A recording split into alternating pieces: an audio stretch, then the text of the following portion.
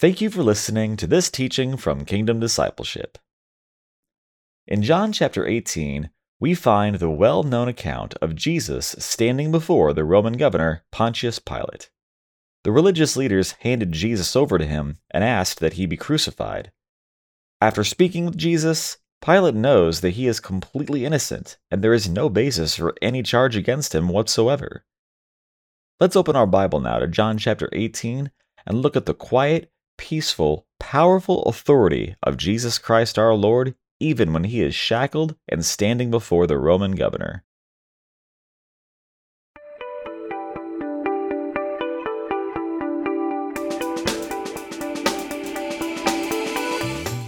Well, good afternoon and welcome to another teaching. It is a Sunday afternoon here in Texas, and hopefully y'all are just rocking for Jesus, just spending time with Jesus, growing to know Jesus, growing to love him, Corinne, right? When you love somebody, you spend time with them, Stephen, okay? You give them your time, and it's the same with Jesus. You spend time doing the work that Jesus has given you to do. All of us as Christians are called to be ministers. That's not what all of us are called to do for a living, but all of us as Christians are called to be ministers. We're all called to advance the kingdom of God and share the goodness and love of Jesus Christ and to serve the people of Jesus with our time, our talents, and our treasures, our money, right?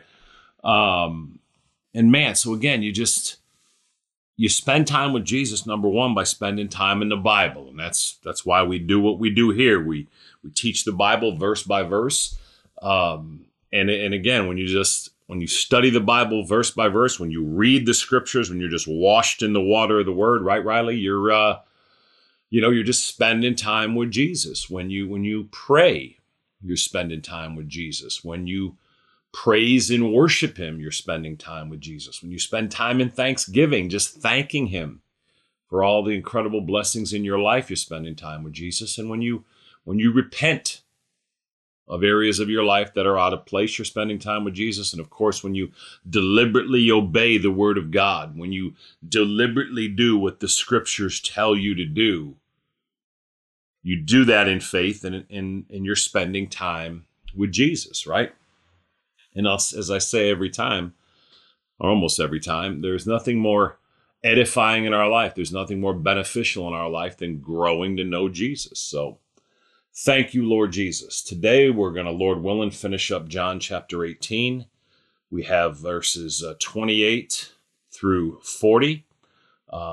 Just heavy stuff. I mean, Jesus now is going to be taken before the Roman governor, Pontius Pilate, and it's just an incredible scene is going to unfold here. So, Father, we do thank you for your word. We thank you for your mercy, your favor, and your goodness on our lives. We thank you for your love.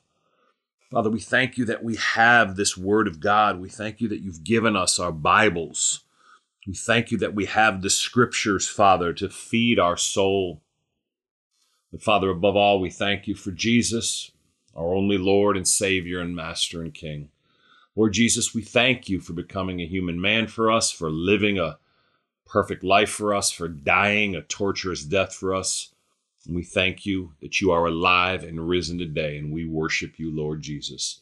Holy Spirit, we ask you to lead us and guide us now. We thank you for your goodness on our life. Give us eyes that see Jesus and ears that hear him. Open our hearts to your word now, we pray, in Jesus' name. Amen and amen. All right. Thank you, Lord Jesus. Okay. John 18, verses 28 to 40. Then the Jews led Jesus from Caiaphas to the palace of the Roman governor. By now it was early morning, and to avoid ceremonial uncleanness, the Jews did not enter the palace. They wanted to be able to eat the Passover. So Pilate came out to them and asked, "What charges are you bringing against this man?"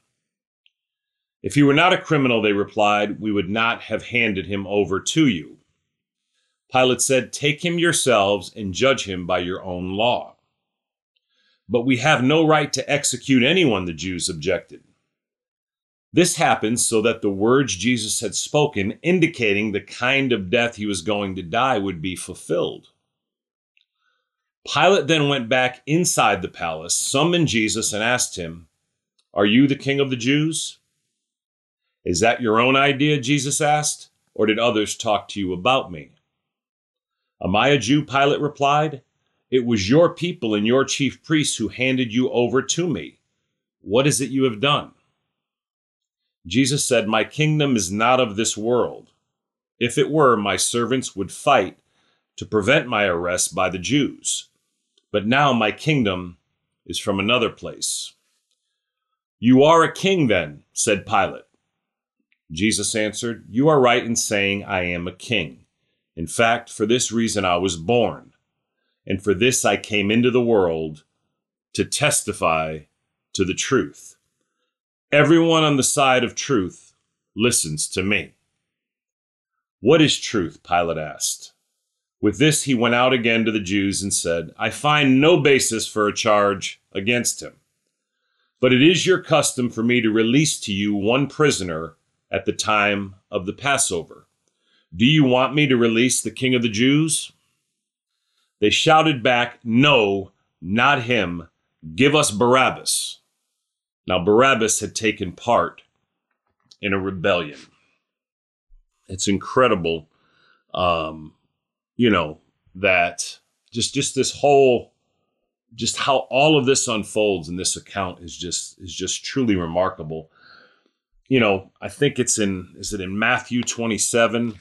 I thought it was in the beginning of Matthew 27, where where the chief priests and the teachers of the law, they persuade the crowd to ask Pilate to release a murderer, right, in Barabbas, instead of Jesus, who Pilate just said. Look at what Pilate said here. He says in verse 38, "I find no basis for a charge against him." They're actually asking for Jesus to be put to death, and he can't find a basis for any charge against him at all. I mean, it's remarkable. And he says in verse 39, "But it is your custom for me to release to you one prisoner at the time of the Passover," in an act of mercy, right? And so naturally, Pilate is trying to get out of this situation. He knows that Jesus has literally done nothing wrong, let alone anything deserving of death. And he says, "Do you want me to release to you the King of the Jews?" Now in John's gospel, it says they shouted back, "No, not him. Give us Barabbas." And then it says, now Barabbas had taken part in a rebellion. But in Matthew 27, it says,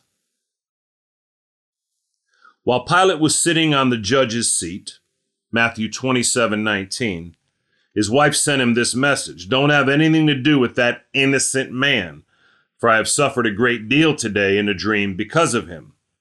But the chief priests and elders persuaded the crowd to ask for Barabbas and to have Jesus executed." Verse 20. So it was the religious leaders, because if the crowd had just, shouted and overcome the voices of the religious leaders, then, Pilate would have released Jesus, knowing that he hadn't done anything wrong. And then his wife says to Pilate that, she has suffered, and not to make sure you don't do anything wrong to Jesus, right? She said she had suffered a great deal in a dream, right? Matthew 27:20, "But the chief priests and the elders persuaded the crowd to ask for Barabbas and to have Jesus executed." It's remarkable that and then it says in verse 26, "Then he released Barabbas to them, but he had Jesus flogged and handed him over to be crucified." And in Mark, I believe it's in Mark 15. I'll go there real quick. I believe in Mark 15 it says, is where it tells us that Barabbas was a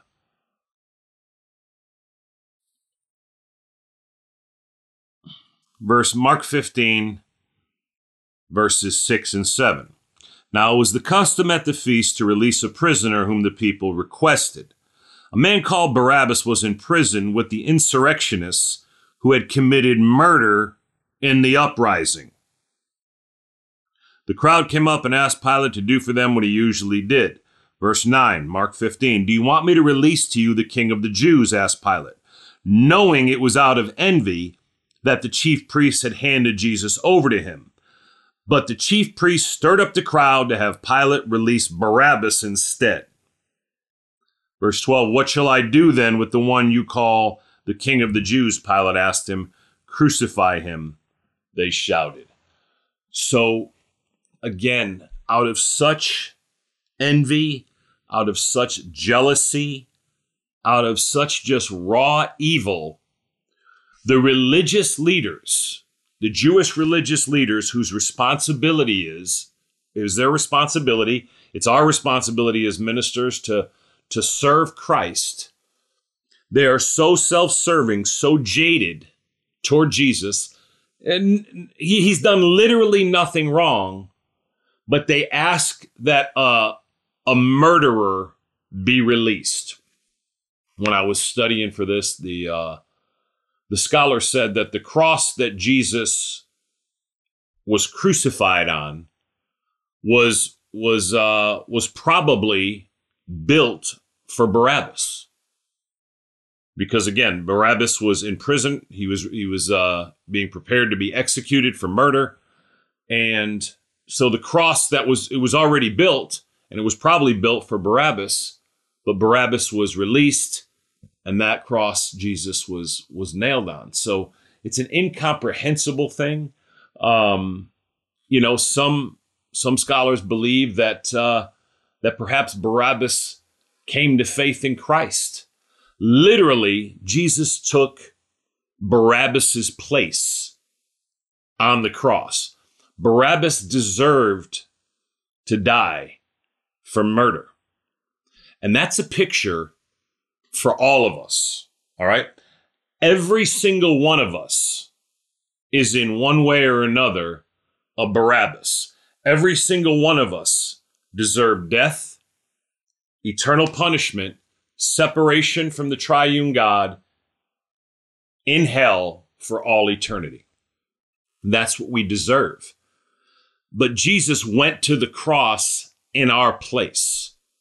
Again, he literally took the cross, almost certainly, that was meant for Barabbas, but he took the cross for you, and he took the cross for me. He died in our place, and he was punished in our place. Then the Bible also says in 1 Peter 3 that he went to hell, right? Now, again, he didn't suffer in hell. Make no mistake. Jesus conquered hell, right? You remember in Philippians 2, it says that every knee will bow and every tongue confess in heaven and on earth and under the earth that Jesus Christ is Lord to the glory of God the Father. So Jesus died in our place. He was punished in our place, went to the cross in our place, suffered in our place. That's what we deserved as sinful people, right? So all of us are like Barabbas in this, in that Jesus took our place in giving his life on the cross, a cross that we deserved. But Jesus took it for us. And as I said, some scholars believe that and hope, we're not told this, that Barabbas would have become a Christian and given his life to Christ, right? Obviously, that would have been the only reasonable response for Barabbas, because Barabbas was headed for execution on a torturous cross. But as events unfolded, he was released, and Jesus took that cross, not only for Barabbas, but for all of us. So I'll ask you, have you received Jesus Christ for the forgiveness of your sins and the salvation of your soul, right? A Christian is someone who's currently trusting in Jesus Christ, relying on Jesus Christ for the forgiveness of their sins, the salvation of their soul, and to escape eternal hell. That can only happen in Jesus. The Bible's unambiguous. Jesus, of his own words in John 14:6, said, I am the way, the truth, and the life. No one comes to the Father except through me. Are you trusting and relying on Jesus alone today? Right? Do you have faith in Christ alone for your salvation? If you're not sure, you simply can humble yourself before Jesus right now. Humble yourself and simply go before him and say, Lord Jesus, I confess I am a sinful person. Lord, I know that I'm a sinner. I know that I've done wrong, Lord. But Lord Jesus, I believe you are the Son of God. And I believe that you did and come and live a perfect life for me in this world. And I do believe that you did come and die on the cross for me, a death I should have died and a punishment I should have had. And Lord Jesus, I believe you are alive and risen today. And therefore, Lord, I ask you to come into my heart now and to be the Lord of my life. Lord Jesus, I humble myself before you and I place all my faith and trust and confidence in you alone to save me and to be my everlasting Lord and God. Come and live in my heart, Lord Jesus. I humbly ask you, and save me from my sin. That's how you become a Christian. Now, it's important you understand it's not those words that save us. Use the words, but it's the sincerity, the genuineness of your heart that matters. We communicate, obviously, with our words, but it's the reality of you understanding your sinful condition, believing the Bible when it says in Romans 3:23 that all human beings are sinful. We all need a Savior. We're all hopeless, helpless, and desperate, headed to hell. And out of that heart, out of that understanding, you humble yourself and you give your life to Jesus and you ask him to be the Lord of your life and to save you from your sin and to bring you to heaven when you die, placing your full faith, trust, and confidence in him alone. That's how you become a Christian, right? Remember, I'll say again, all of us are a Barabbas. All of us are at some level murderers, thieves, liars, right? It's obviously not all of us have committed physical murder, right? But Jesus said that, we can murder people in our hearts with our disdain and our anger and our bitterness against him, right? Just as I'll give you an example of this here in the famous Sermon on the Mount, right? Where Jesus says here in Matthew chapter 5, verse 21, you have heard that it was said to the people long ago, do not murder, and anyone who murders will be subject to judgment. But I tell you that anyone who is angry with his brother will be subject to judgment. Anyone who says to his brother, Raka, is answerable to the Sanhedrin, but anyone who says, you fool, be in danger of the fire of hell. So, what Jesus is speaking about here is that, you've heard that it was said to the people long ago, do not murder, and anyone who murders is subject to judgment. And the Old Testament talked about physical murder, but Jesus was taking it to a different level when he was talking about just the bitterness and the disdain and the malice in our hearts. We're due the same judgment for that. And that's why we need a Savior. I mean, so many people in this world are standing on the fact that they don't think they're that bad. One of the biggest impediments to people coming to Christ and one of the biggest impediments to people growing in Christ, is we don't know how bad we really are. If you're having trouble forgiving someone, doesn't matter what they did, okay? If you're having trouble forgiving someone, okay, or you believe that you can't forgive someone, there's an aspect of your life that you don't know how bad and selfish and self-serving you really are and how bad I really am. The debt that Jesus paid for us at the cross for the forgiveness of our sins is infinitely heavier and bigger, Esther, than any wrong imaginable that could ever be done to us in 100 lifetimes. Does that make sense? The debt that Jesus paid for our sin at the cross was so weighty that no matter 100 lifetimes, evil could be done to us, and it wouldn't come close to that debt of sin that he paid on our behalf.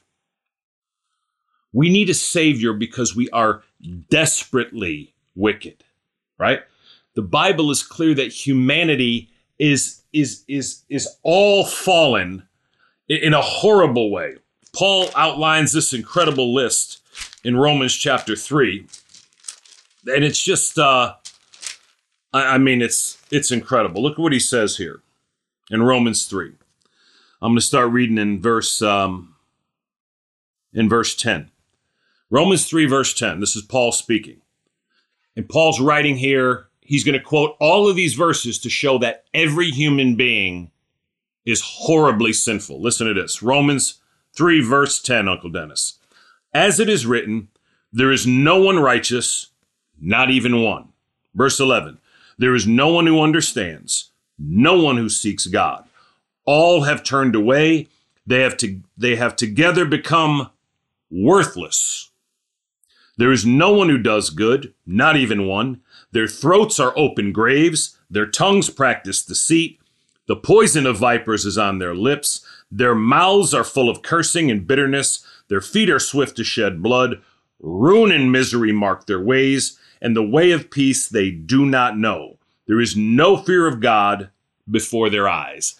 That is a list condemning every human being that's ever lived as just a wretched sinner that's in desperate need of a Savior, of Jesus Christ our Lord. So, again, all of us are a Barabbas. Jesus took the cross for Barabbas, and he's taken the cross for each of us. If you're not sure you've given your life to Jesus, rewind the tape. Use the words I used, but again, it's the genuineness and the sincerity of your heart and really knowing your need of Jesus, humbling yourself and asking him to save you, right? All right.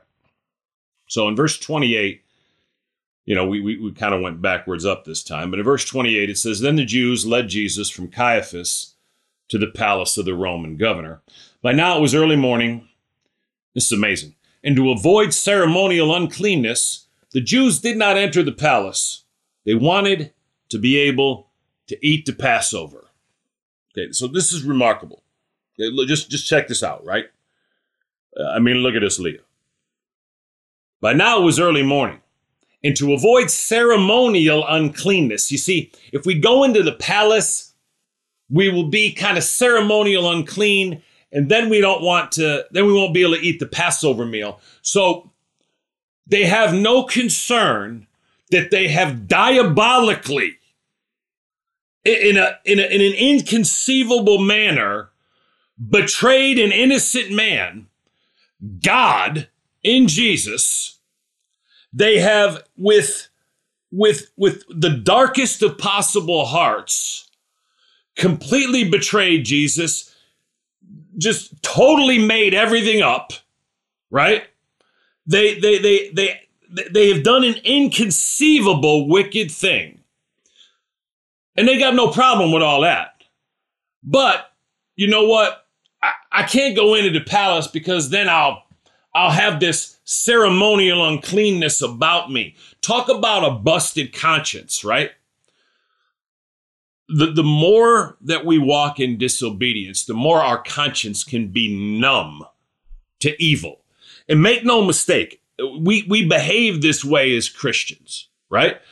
Seriously, why are you worried about ceremonial uncleanness?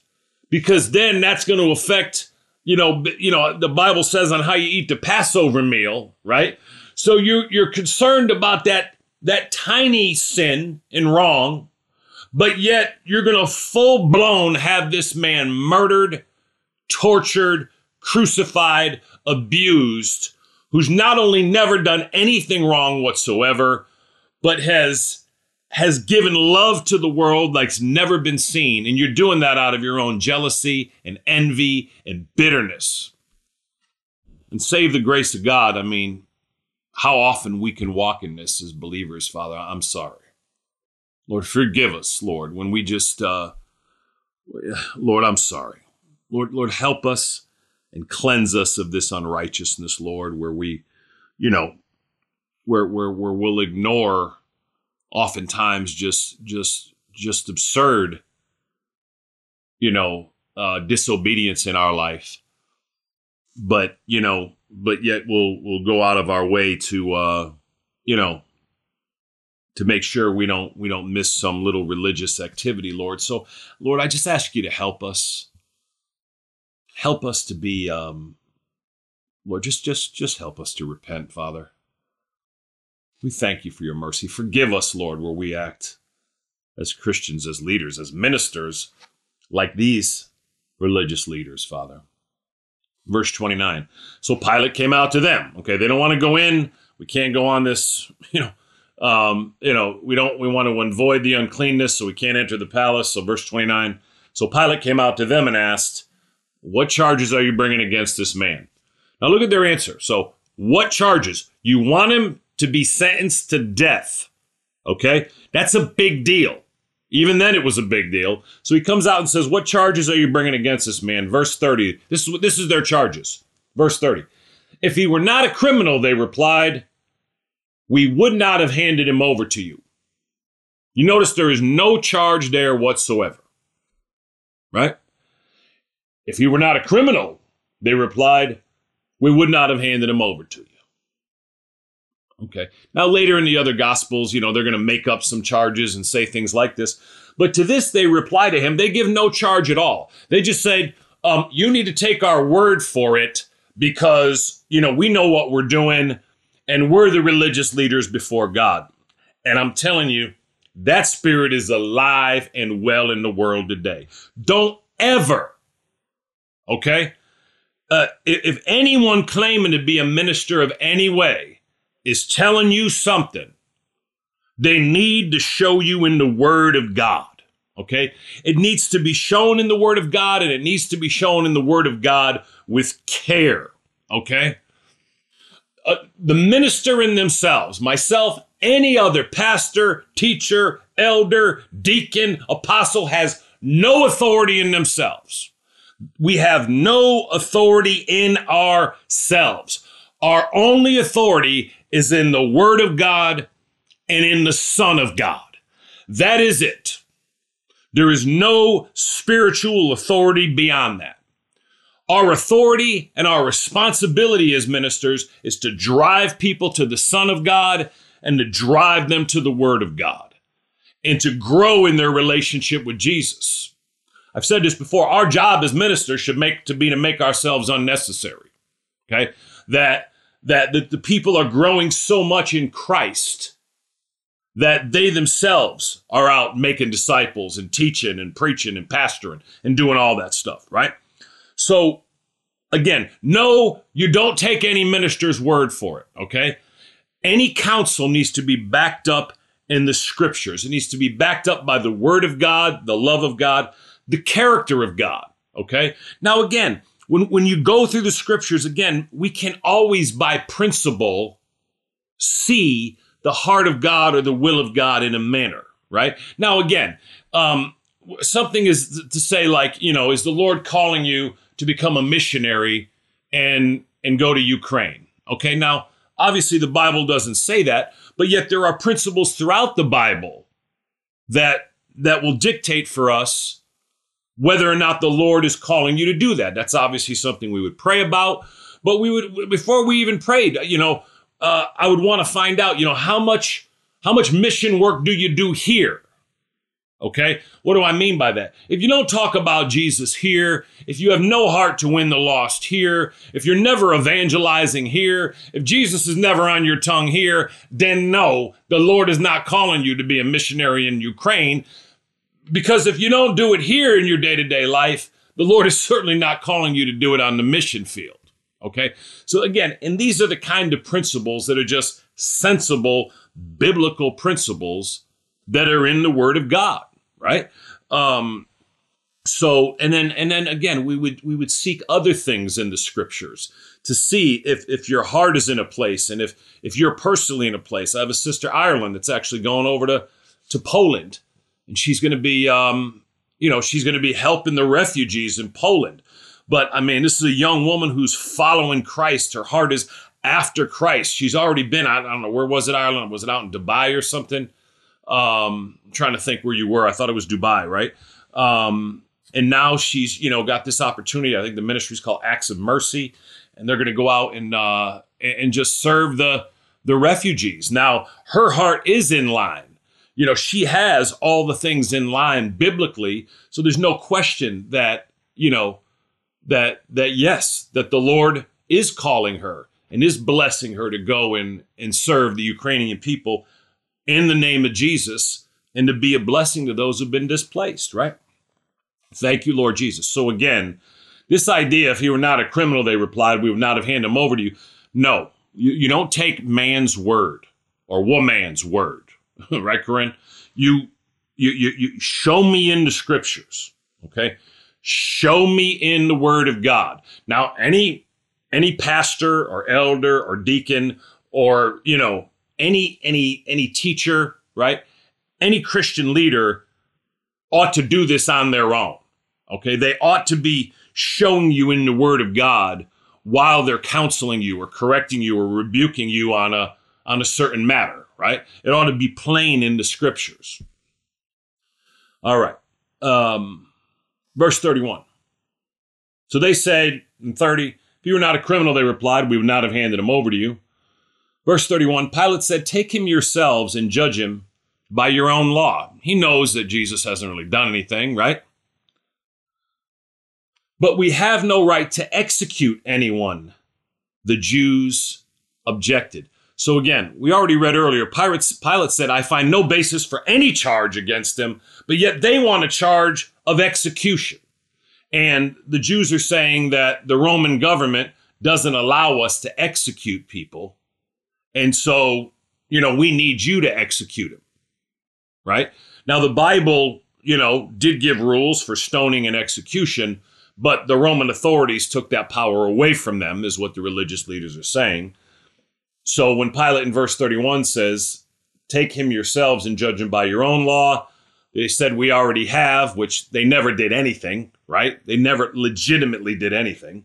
They lied, they manipulated, they made everything up. They had people come before and lie in the other gospels, right? They say, but we have no right to execute anyone, the Jews objected. Verse 32, this happened so that the words Jesus had spoken, indicating the kind of death he was going to die, would be fulfilled. If the Jews had executed Jesus, they would have stoned him to death. That would have been the manner of execution, as he would have been stoned to death. And so when the Jews say we have no right to execute anyone, it was determined in the providence of the triune God, God the Father, God the Son, God the Holy Spirit, that Jesus dying for the sin of the world needed to happen on a cross, right? It needed to happen in this horrible, torturous method of crucifixion, where certainly stoning would have been a mercy, right? Stoning is horrible, but when 30 people are throwing 5-pound stones at your head, right? It isn't going to take but 1 or 2 hits and you're going to be knocked out and then you're going to be killed, right? Where the crucifixion was the most torturous, it was invented to be the most torturous death imaginable. So when it says in verse 32, this happened, meaning Pilate says, you judge him. And then if they did judge him and stone him, then he wouldn't have died by crucifixion. And so verse 32, John says, this happened so that the words Jesus had spoken, indicating the kind of death he was going to die, would be fulfilled. And that is when Jesus said, I'll be lifted up, and crucified, right? Jesus predicted that. He knew how he was going to die. Verse 33. Pilate then went back inside the palace, summoned Jesus, and asked him, are you the king of the Jews? Now, history scholars say, as I was studying for this, that history had Pilate as a very evil, self-serving, insecure man, looking out for himself, and just a horrible man, is what, non-biblical accounts have him as a cruel man, right? So he goes to Jesus and he asks him, so he's just going to question him because, I read you in the other gospel where his wife had said that, she's been suffering in a dream, and he knows that Jesus hasn't done anything wrong, but he just doesn't want to deal with this, right? So he asks him this question, are you the king of the Jews? And, he doesn't believe any of this, right? He just believes it's all religious nonsense. So he says, are you the king of the Jews? Verse 34, Jesus answers, is that your own idea, Jesus asked? Or did others talk to you about me? And so, you want to imagine here. You want to try to picture the situation. Pilate is used to standing before hardened criminals. He's used to standing before belligerent, obstinate people, right?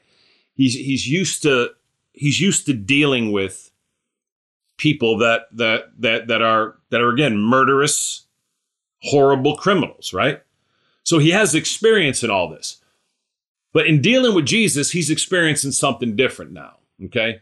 He's not a fool. Pilate's a smart man, and he can tell that this guy right here is not like any of the others that come and stand before me, right? There's no bitterness in him. There's no malice in him. There's actually this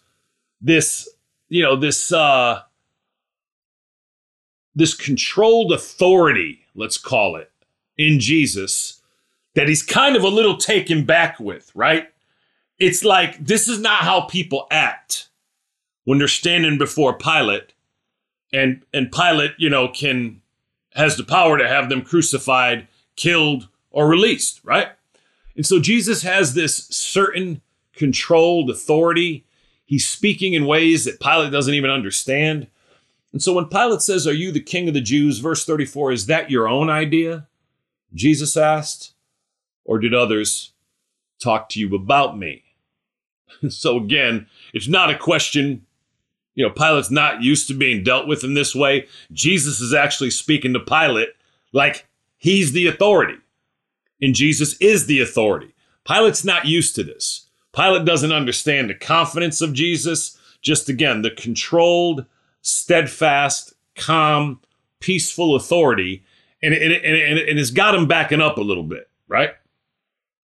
But he's going to be learning. He can see why the Jews don't like this guy, right? Because, this is not how people act, right? I've said this over and over. Jesus Christ is just, when you get to know Jesus and you spend time with Jesus and you study the scripture, he's the coolest guy there's ever been. Now, he's the most loving. He's God. But look at the coolness of Jesus. Is that your own idea, Jesus asked, or did others talk to you about me? Well, of course, it's not his own idea. So in verse 35, Pilate says, am I a Jew? Pilate replied, it was your people and your chief priests who handed you over to me. What is it you have done? Look at 36. Jesus said, my kingdom is not of this world. My kingdom is not of this world. If it were, my servants would fight to prevent my arrest by the Jews. But now my kingdom is from another place. Jesus is standing before the Roman governor. Shortly, he knows he'll be turned over to be tortured and crucified. Right? When Pilate says, what is it you have done? And Pilate says that your chief priests, your people, your leaders handed you over to me, because he knows Jesus is a Jew, right? Jesus said, my kingdom is not of this world. Okay, so number one, get a hold of that. Jesus' kingdom is not from this world. It's the kingdom of heaven, right? Now, it certainly has authority on this earth. And look at the reasoning he says. If my kingdom were of this world, if Jesus had established his kingdom and his authority entirely over the earth, as he will one day, Lord willing, soon do. Right, Scott? If it were, my servants would fight to prevent my arrest by the Jews. So Jesus is, again, reasoning with them. He's cool. He's collected. My kingdom is not of this world. If it were, my servants would fight to prevent my arrest by the Jews. Like, again, if Jesus had in mind to have an earthly kingdom, he makes it clear to Pilate, this wouldn't have happened. And Pilate even understands what he's saying. Yeah, I guess that makes sense. There would have been a brawl, but Pilate had approved the Roman, the 600 Roman soldiers to go with the Jews to arrest Jesus. Jesus went with them willingly, right? Jesus says, but now my kingdom is from another place. And so now listen, Pilate's hearing this and he's like, okay. Jesus said, but now my kingdom is from another place, right? Jesus came from heaven and his kingdom is the kingdom of heaven and he's the king. Verse 37, you are a king then, said Pilate. Jesus answered, you are right in saying, I am a king. In fact, for this reason, I was born. And for this, I came into the world to testify to the truth. Everyone on the side of truth listens to me. Listen to the gravity of that statement. Again, it's morning.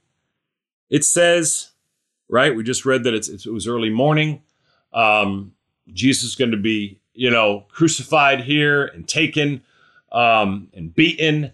He's going to be nailed to the cross here, and who knows what it's 7 hours. We don't know how far it is, but you are a king then, said Pilate. Jesus answered, you are right in saying I am a king. Now listen to his words. You are right in saying I am a king. In fact, for this reason I was born, and for this I came into the world to testify to the truth. Jesus always tells the truth. And look at his next statement. Everyone on the side of truth listens to me. Did you hear those words? Everyone on the side of truth listens to me, Peyton. The words of Jesus. Everyone on the side of truth listens to me. If you do not listen to Jesus, if you do not have a lifestyle, Pop, of spending time with Jesus, growing to know Jesus, listening to the word of Jesus, obeying the word of Jesus, then you're not on the side of truth. You cannot be on the side of truth without listening to Jesus, Jose, because Jesus said, everyone on the side of truth listens to me. Jesus said he came into the world to testify to the truth. And it's our job. I mean, he modeled that for us, and that's our job as well. Not just as ministers, as all believers, it's our job, May, to testify to the truth of who Jesus is, to all he's done, to how we need him for the forgiveness of our sins and the salvation of our soul, and to how we're to live for him and love him, knowing his love for us. Everyone on the side of truth listens to me. Again, Pilate has never conceived of a prisoner standing before him speaking to him like this. But again, undoubtedly listening to Jesus, again, Pilate knows the manipulative ways of all this. He himself walks in them. And so, he could see why that, the Jews are thrown off because of Jesus, right? He could see why they don't like him, because there's just something about Jesus that's so, again, there's such a controlled, peaceful power and authority. It's really unnerving to Pilate, right? And clearly he could see that the Jews are unnerved by this guy. Jesus says, everyone on the side of truth listens to me. Verse 38, and this was a do or die moment for Pilate. Pilate should have said, I'm listening to you. You are the Lord. You're the boss. But instead, Pilate says, what is truth? And do you see that? You know, the scholars I was reading was saying that to Pilate, truth was the size of your army. To Pilate, truth was, the power of his military. Truth was the authority he had and the power he had as governor, right? And that's, again, for most of us, not only as people, but even as believers, all right? Truth for us is often tied up in our worldly authority, our worldly accomplishments. Pilate says, what is truth? Truth is listening to Jesus, obeying Jesus, giving your life to Jesus, first for the forgiveness of your sins and the salvation of your soul, and to escape eternal hell, and then to continue to give your life to him moment by moment, day by day, and live for him, and grow to know him, and walk with him, and love him, right? What is truth? Pilate asked. With this, he went out again to the Jews and said, I find no basis for a charge against him. And this is where we started this teaching. I find no basis for any charge against him. So again, they're bringing him, the religious leaders brought Jesus to Pilate to execute him. He cannot find any basis for any charge against him whatsoever. And again, Pilate is skilled at doing this. He's never seen anything like this. I find no basis for a charge against him. We already said 39 and 40. But it is your custom for me to release to you one prisoner at the time of the Passover. Do you want me to release the King of the Jews? They shouted back, no, not him. Give us Barabbas. We already talked about it. Now Barabbas had taken part in a rebellion. Father, we thank you for your word. We thank you for your mercy. We thank you for your goodness. We thank you for your grace. We thank you for your love, Father. We thank you for the scriptures. We thank you for this book. We thank you for John 18. And Father, above all, as always, we thank you for Jesus. Lord Jesus, we thank you for your mercy and favor and goodness and love in our lives. Lord, we thank you for giving your life for us. We thank you for being tortured for us and punished for us, crucified for us, flogged for us. We thank you, Father. We thank you, Lord Jesus. We thank you for giving your life for us, Lord Jesus, and we worship you and thank you and praise you. Holy Spirit, we ask you to go ahead of us, seal these verses and this message to our hearts. In Jesus' name we pray. Amen and amen.